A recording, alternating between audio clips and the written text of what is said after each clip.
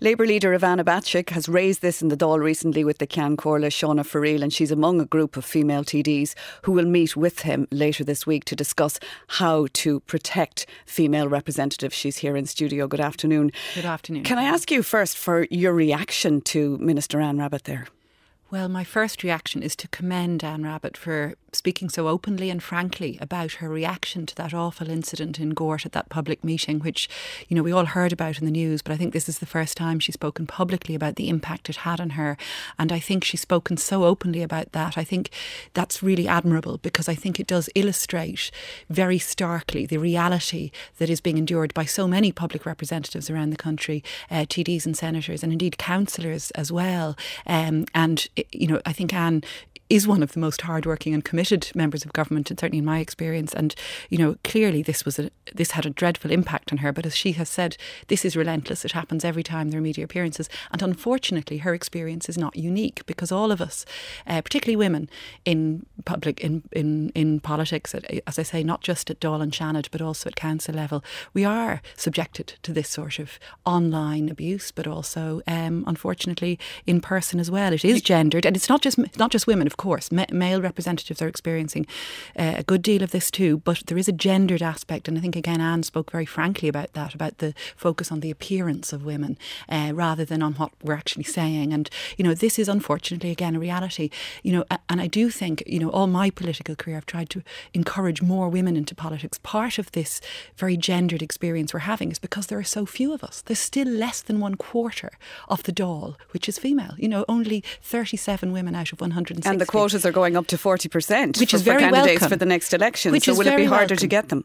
Well, we're really pushing now.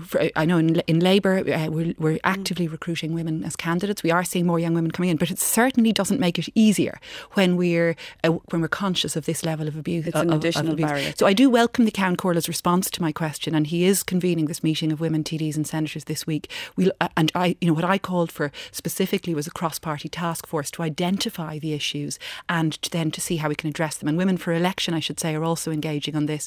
But we do also need, I think, to ensure there's supports for Oireachtas members in terms of security facilities where necessary, not just for them, but also for staff and for constituency offices. And we need to look as well at local authorities and councillors' safety. And we do need to engage with social media companies.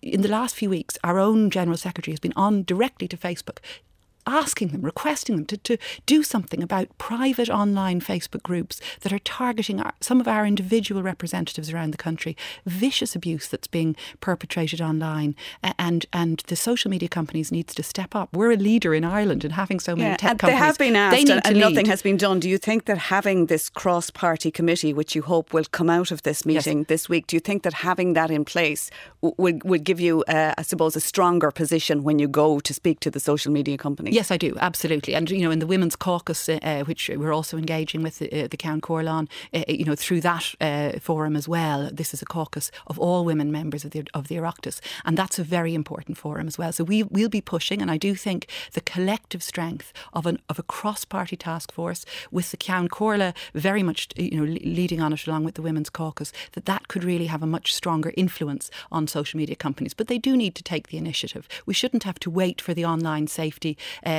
act for the apparatus there to come online. I mean, that is happening, and it's very welcome that we've passed that legislation, and it will give more powers of regulation of social media. But the social media companies need to take on an initiative now, because this level of abuse, this relentless abuse that Anne Rabbitte has spoken so openly about, this shouldn't be allowed to continue.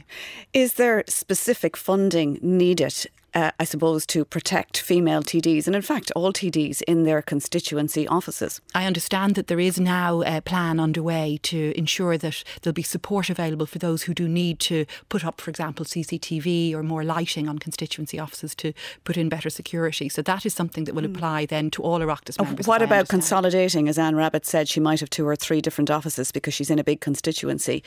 Having one seems to be what she thinks is the best thing to do, where you can have staff together who are protected. Yes, I think that's sensible. And I think the safety of staff is a huge issue, I know, for everyone. I mean, for all of us. And it's critical then that we don't expose any individual staff or indeed any individual councillors or area reps to the sort of risk that we're all very conscious of now. But I mean, Anne's description of how she's now I suppose planning her appearances. I mean, that again is chilling, and it really is. Is that something you identify with yourself? I think all of us do. All of us. And again, not just women in the Oireachtas. All of us are very conscious of this. And, we've seen, unfortunately, really nasty levels of intimidation perpetrated by a very small number of people in some of the protests in recent weeks. I was proud to speak yesterday at the Ireland for All rally, where we saw tens of thousands of people come out and take a strong stand against that sort of abuse and that sort of intimidatory tactics. But really, there's no place for this in public. And as a female TD yourself, and you've been in politics for quite a long time, you understand that tension between wanting to protect yourself as a person, but also wanting to be out there for your constituents. And we heard Anne Rabbitte talking about pulling back